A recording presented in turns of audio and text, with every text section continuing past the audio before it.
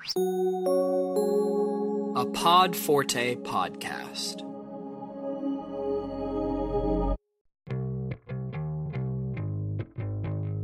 The Next CMO podcast explores topics that are on the minds of forward-thinking marketing executives, from leadership and strategy to emerging technologies.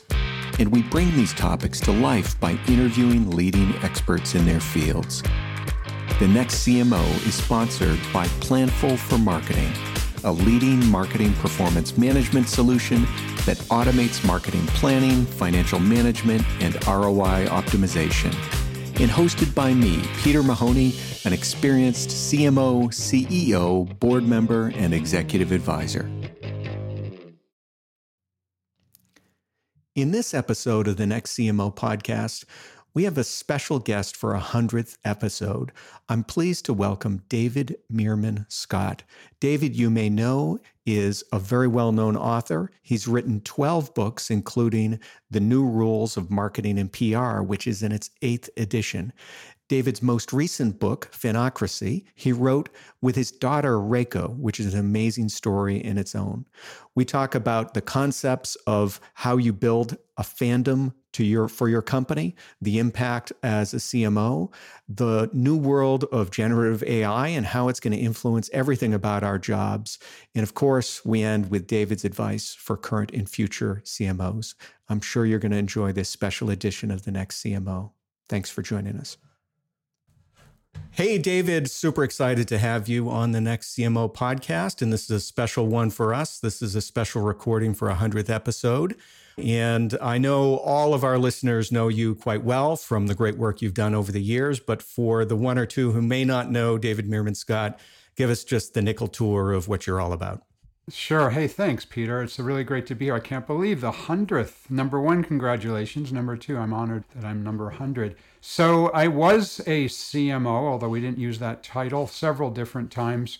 I was Asia Marketing Director for a company in Tokyo and Hong Kong. It was in the financial information business. And then I moved back to the US and I was Vice President of Marketing, essentially the CMO of several different publicly traded companies in the tech space.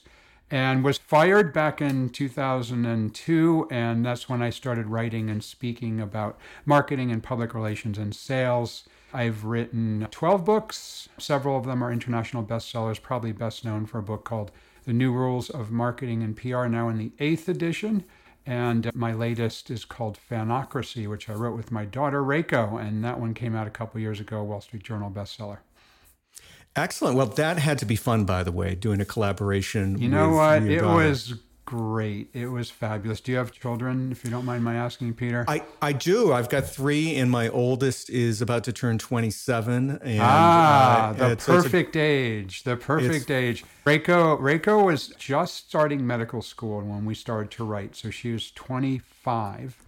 And it was a fabulous experience because we had to write as equals. And that was the thing that was so great about it, because we couldn't come into the father-daughter dynamic and I was the boss telling her how we're going to do this. We had to do it as equals, and it was a fabulous experience. And then I had one of the best phone calls in my entire life when I rang her. I happened to be in Las Vegas speaking at a Tony Robbins event. I rang her up. I said, get your cup of tea and come back and sit down. I have something to tell you. So she did.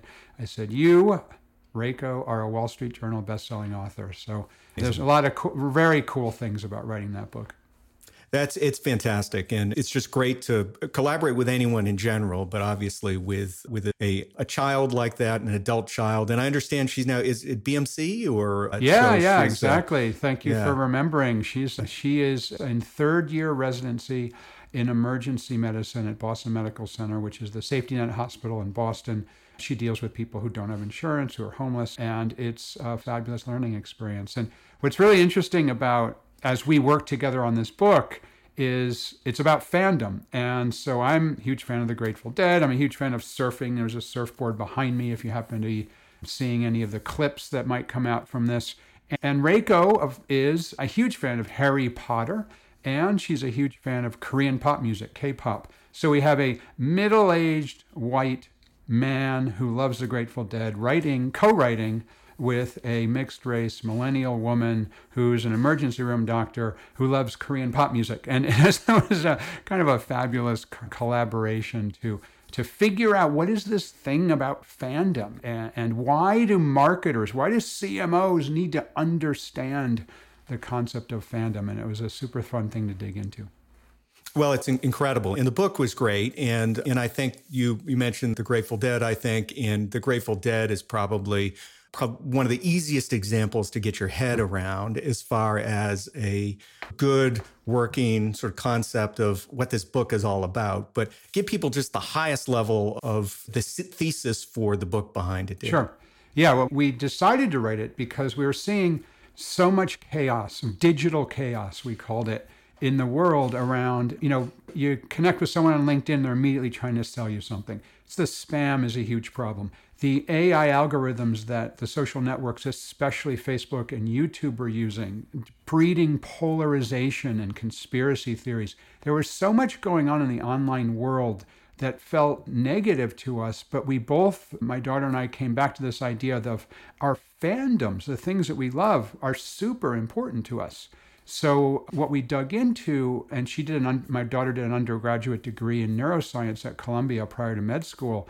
We looked at the neuroscience of fandom. What's going on in our brains as we become fans of something? And it turns out it's actually a survival technique because we all want to be a part of a tribe of like-minded people, because when you're with your tribe, you're safe and you're comfortable and you're protected. But when you're not with your tribe, you feel vulnerable. So setting up as a business, setting up this idea of creating a tribe of like-minded people, not just selling products and services, because if you do, then you become commoditized, but rather creating a community, creating a tribe of like-minded people. So the idea of the neuroscience of fandom was fascinating to us. And really, it's also about bringing humanity back to business. And when we were writing, we touched a little bit on AI, but now it's exploded. And so, it's the opposite of humanity. Artificial intelligence is right there in the name, but the idea well branded. Yeah, exactly. It's well branded. But the idea of fandom is, how can you bring a humanity to the way you're doing business? How can you treat people as people rather than as numbers? And that's also, by the way, possible for large organizations. We're not just talking about meeting people face to face, although that could be an element of it. But it's things like, when someone calls your phone, you either pick it up or you don't make them stay on hold forever. I mean, there's just so many elements of it.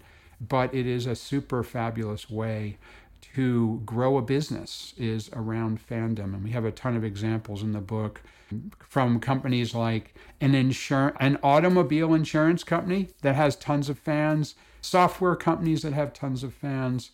Then we of course, had to talk about the Grateful Dead and K-pop as well, because you got to do that. So lots of fun examples of fandom and humanity and treating people with respect.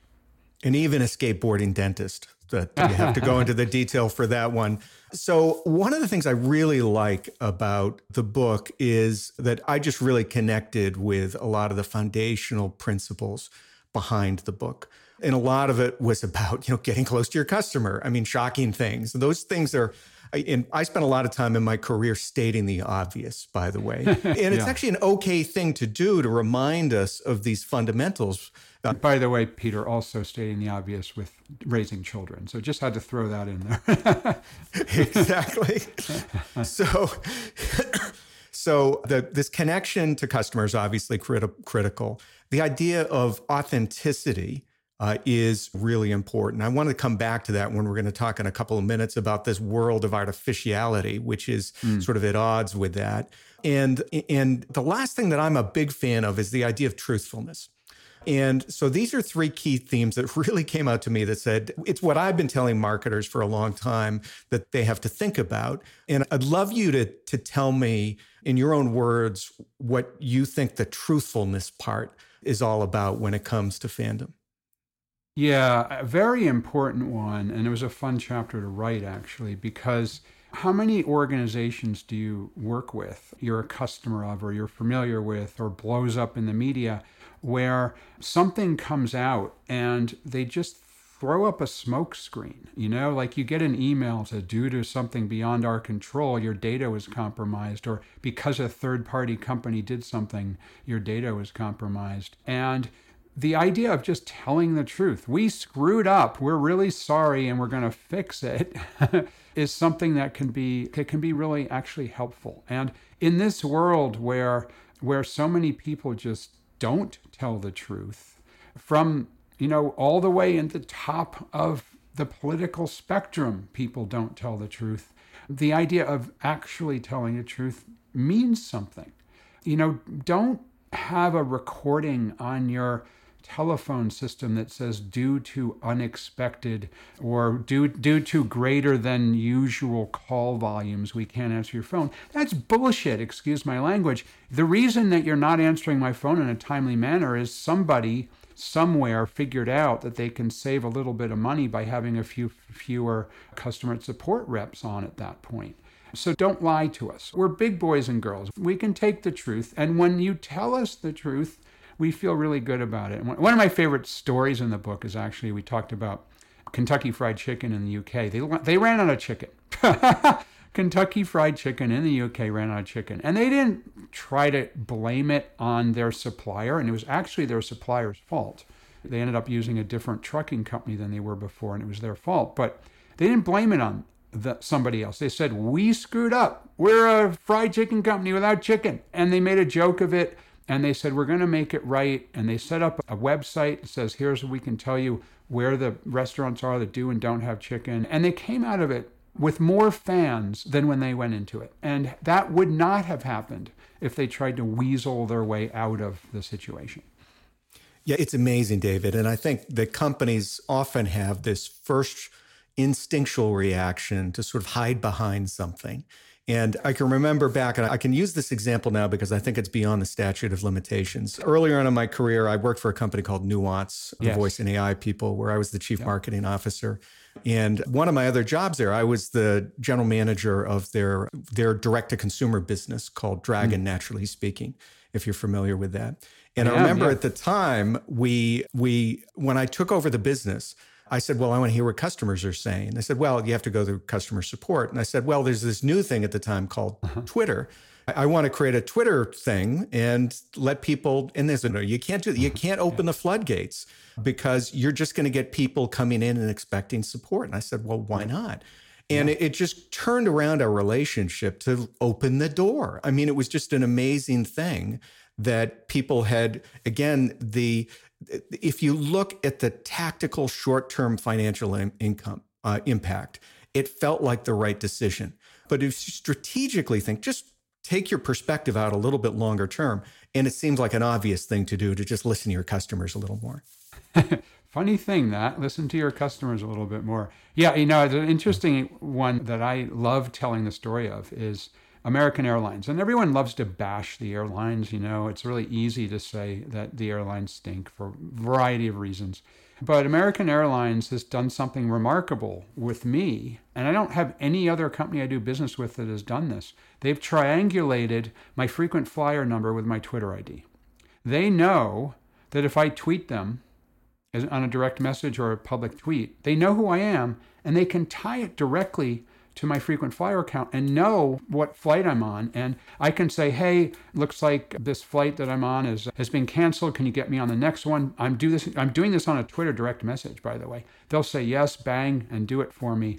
I don't know any other company where the customer service department has figured out that my customer number, and it's fine, I've got a customer number. American Airlines is a huge company, is this, and it's also the same person on Twitter who is DM Scott. Love that. And that's part of humanity, that's part of being honest, that's part of all of these things around developing fans of a business. And I've flown 3-point-something or other million miles with them now because they treat me right. And yeah, once in a while they screw up, but they're an airline. That's part of their job, I guess.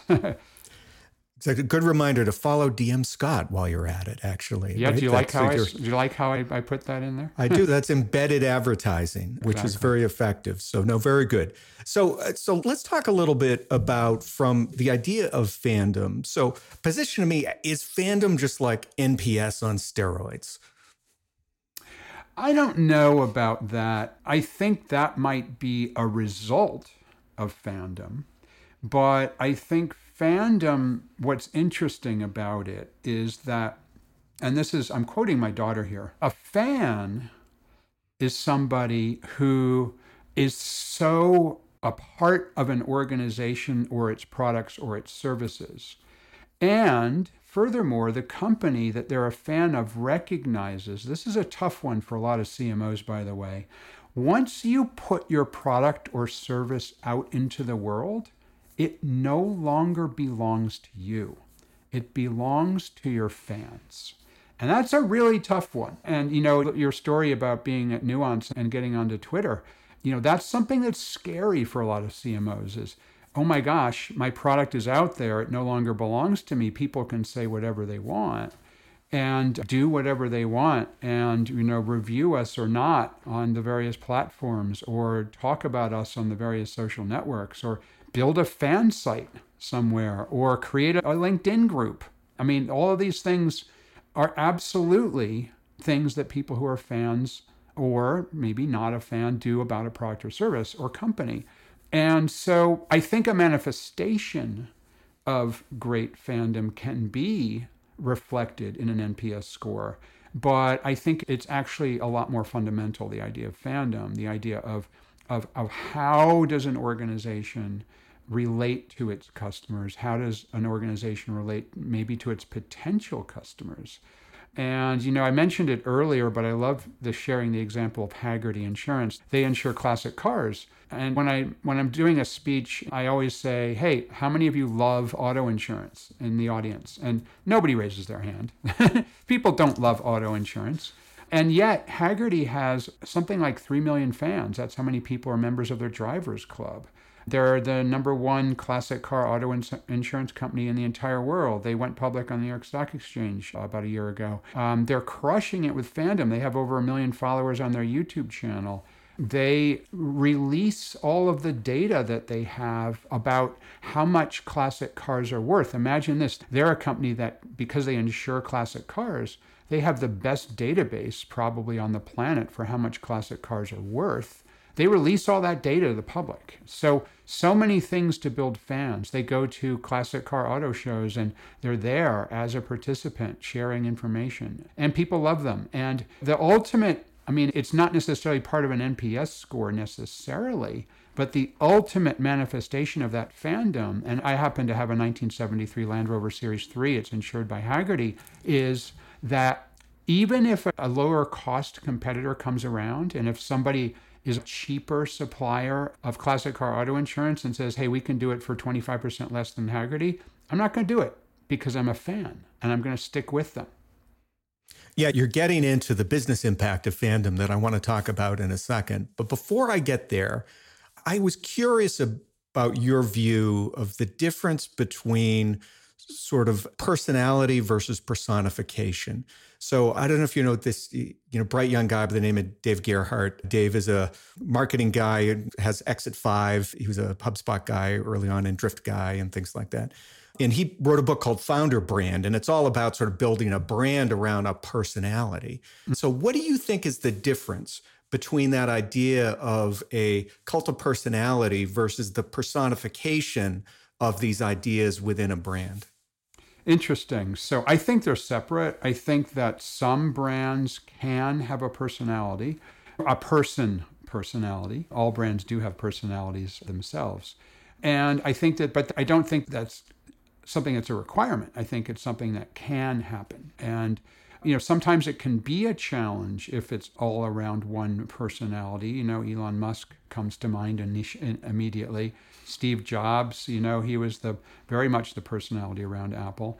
And so I think that can be something, but I think ultimately what I think is a better approach, there are two different approaches. I'm not saying one is bad. I shouldn't say one is better. But the approach that people can absolutely become a fan of a company. And, you just mentioned HubSpot. So HubSpot does come to mind, and it's actually an example I've shared a number of times.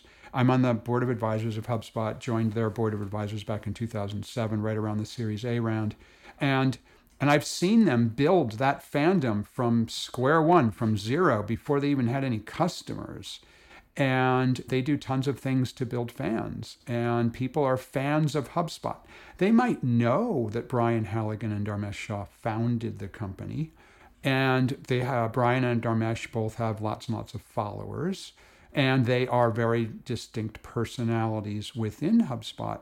But people are fans of HubSpot. They're not necessarily part of a cult of personality around the founders of HubSpot. And ultimately, and now they were founded back in '06, and they're still going super strong. In fact, once our recording is over, they're doing their earnings announcement. So I got to bolt into the other room and listen.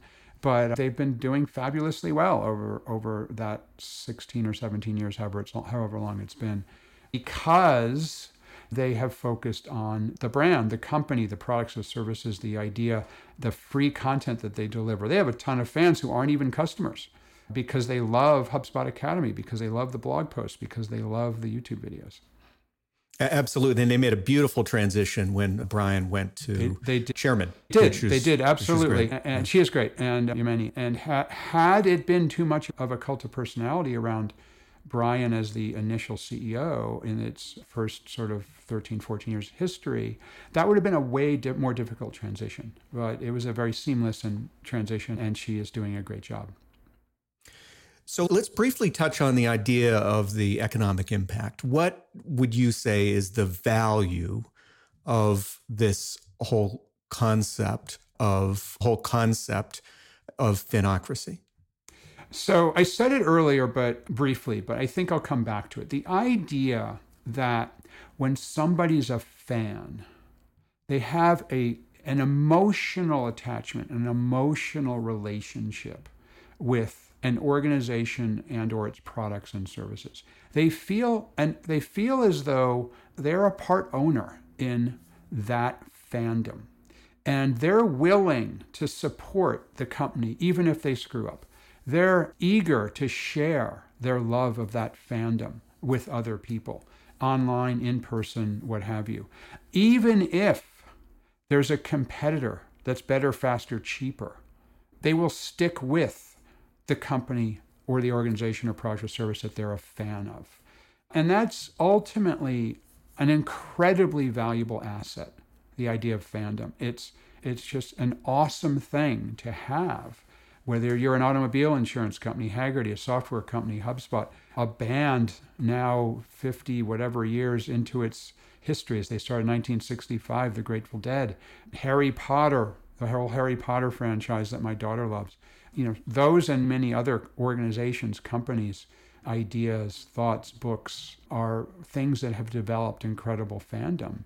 And it's the ultimate way of growing, building a profitable business, is having it's a place where fans rule.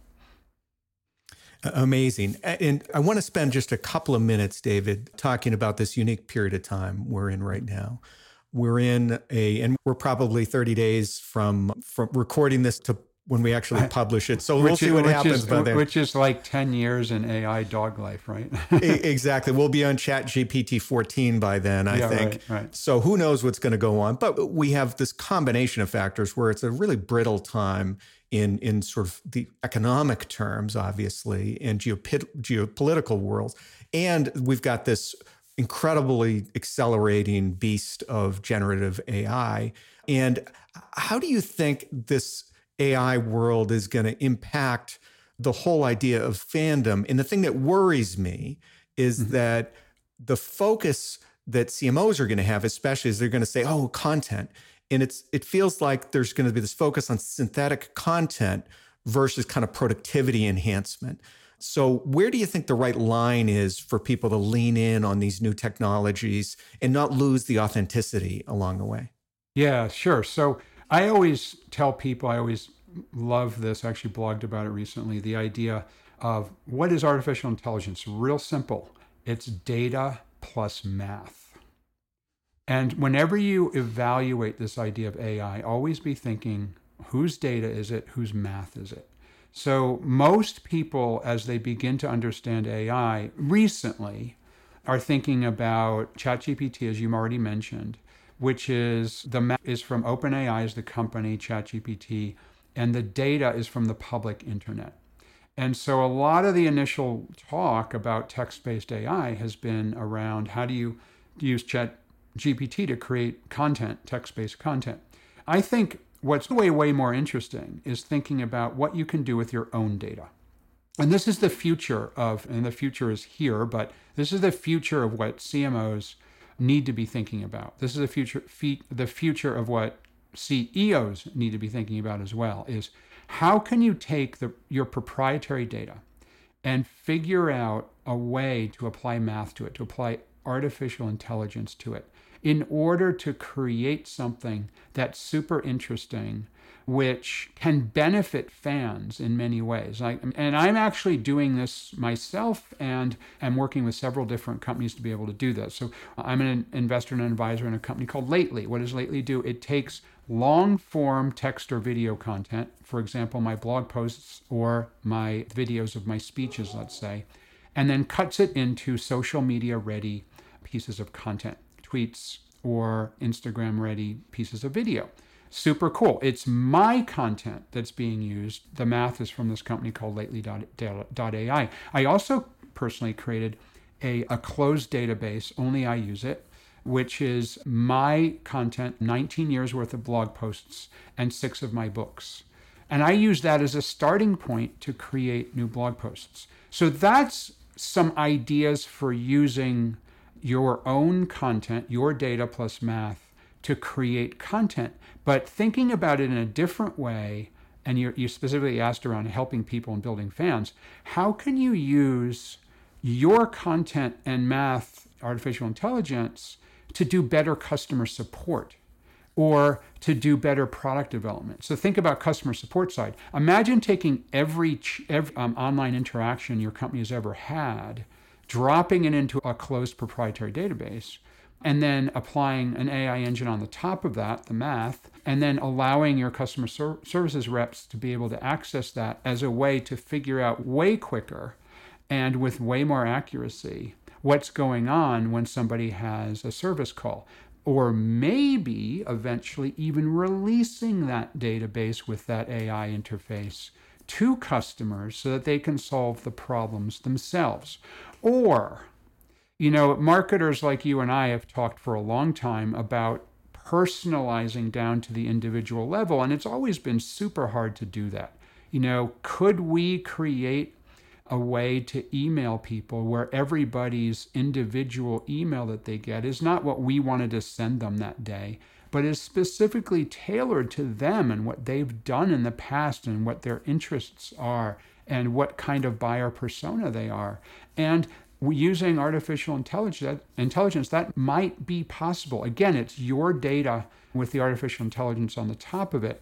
Referencing our friends over at HubSpot once more, they developed something called ChatSpot, which is a super cool way to use ChatGPT's math on the top of your HubSpot data. I happen to be a HubSpot client, so I'm able to use a chat interface, an artificial intelligence interface, to be able to query my CRM data, which is on HubSpot, but using natural language. So I don't have to remember how I do the keystrokes to figure out what I want to learn from my CRM. I can just say, how many people were added to my email subscriber list in Q1 2023 who are located in Europe? Boom, push the button, and it comes back, just like imagine ChatGPT, which is what it's powered by, doing that query for me, as opposed to trying to remember how to do it using the interface that exists today. So I would encourage everybody to be thinking, sure, use ChatGPT as it exists now and query the public database to learn how it works, but then figure out how you can use some AI tool, and there's a bunch of them out there, to figure out how to use the data that you already have, your proprietary data, in a really interesting way to help make things better for your customers and turn them into even more of a fan than they are now. Well, it's amazing, amazing examples. And by the way, I played around with Lately. It is very cool. I've not played around with the latest Garmesh experiment, which is that interactive chat thing, but I'm anxious to do that before too long too. So thanks for sharing those really specific examples, David, too. Really, really helpful along the way. So at the risk, I know we have very little time left, and I want to be cautious with it, but at the risk of opening up a giant can of worms, I want you to just comment briefly on what I see, and I know you've talked about this before, as a risk in all this area is the idea of bias. Tell me what we should be thinking about when it comes to bias and how we should be protecting against that as marketing leaders and as a society in general. Yeah, I mean, clearly the artificial intelligence engines out there have a tendency to do, the term that people use is hallucinate. They can bring in examples and ideas that are factually incorrect. So that's the first thing to think about. That's not really bias, but do keep in mind that there's errors. I saw an article recently, which was the top 10 most wealthy people in Massachusetts. It was generated by ChatGPT, published by a company, not fact-checked, and it was dead wrong. Because I was like, oh, cool, I live in Massachusetts. Peter, you do too. I think, this is cool. I want to find out who are the top, and what? I mean, Abby Johnson I get, from Fidelity, but who are these other people? It was wrong. It was dead wrong. It was not fact-checked.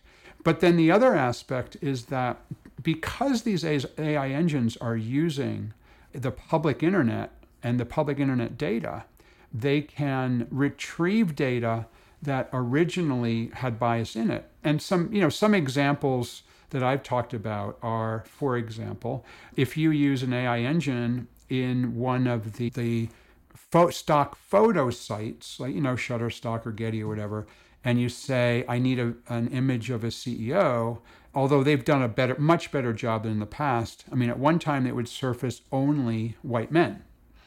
And so that's clearly bias. If you are using the AI engines around social media advertising, Twitter and Facebook, LinkedIn and whatnot, and you're figuring out the demographics you're trying to reach, there can be bias that surfaces in that as well. So you just need to be aware that when you're creating and creating content, creating marketing programs using these tools, that there is that possibility that bias will be introduced, and you just need to be careful about it, as well as being careful about just plain old incorrect facts being entered as well. So definitely get out there and proofread anything before you put it up that's been generated by AI. Well, I think I have about 100 more questions left, and we don't even have 100 seconds. So maybe I'll ask you to wrap it up with my favorite question, which is the one that we wrap up every episode with, is what advice would you give to current or aspiring CMOs, David? Two things. First, just experiment with all this AI stuff. It's fun, it's interesting. The more you know, the better. I believe strongly that AI is likely to begin taking away people's jobs. And it's likely to happen not because your job is eliminated because of artificial intelligence, but rather, if you don't understand artificial intelligence well, there's going to be someone who comes along who's a marketer who might take your job. So credit Paul Reutzer from the Marketing AI Institute with that concept to begin with. Second thing is have fun with it. I mean, as always, when you have fun with this stuff, you want to dig in even more, and you want to develop even more knowledge and interest and use for this kind of technology. Well, great. Well, thank you, David. Really generous with your time and your wisdom here. Thanks again for being on the show. Really appreciate it. My pleasure, Peter. Thanks for having me on. Yeah, absolutely. And thank you all for listening to the podcast. So make sure you follow The Next CMO and Planful, our sponsor, on Twitter and LinkedIn. And if you have ideas or topics for future shows or guests, just drop us an email at thenextcmo@planful.com. And thanks again, David, for a great show.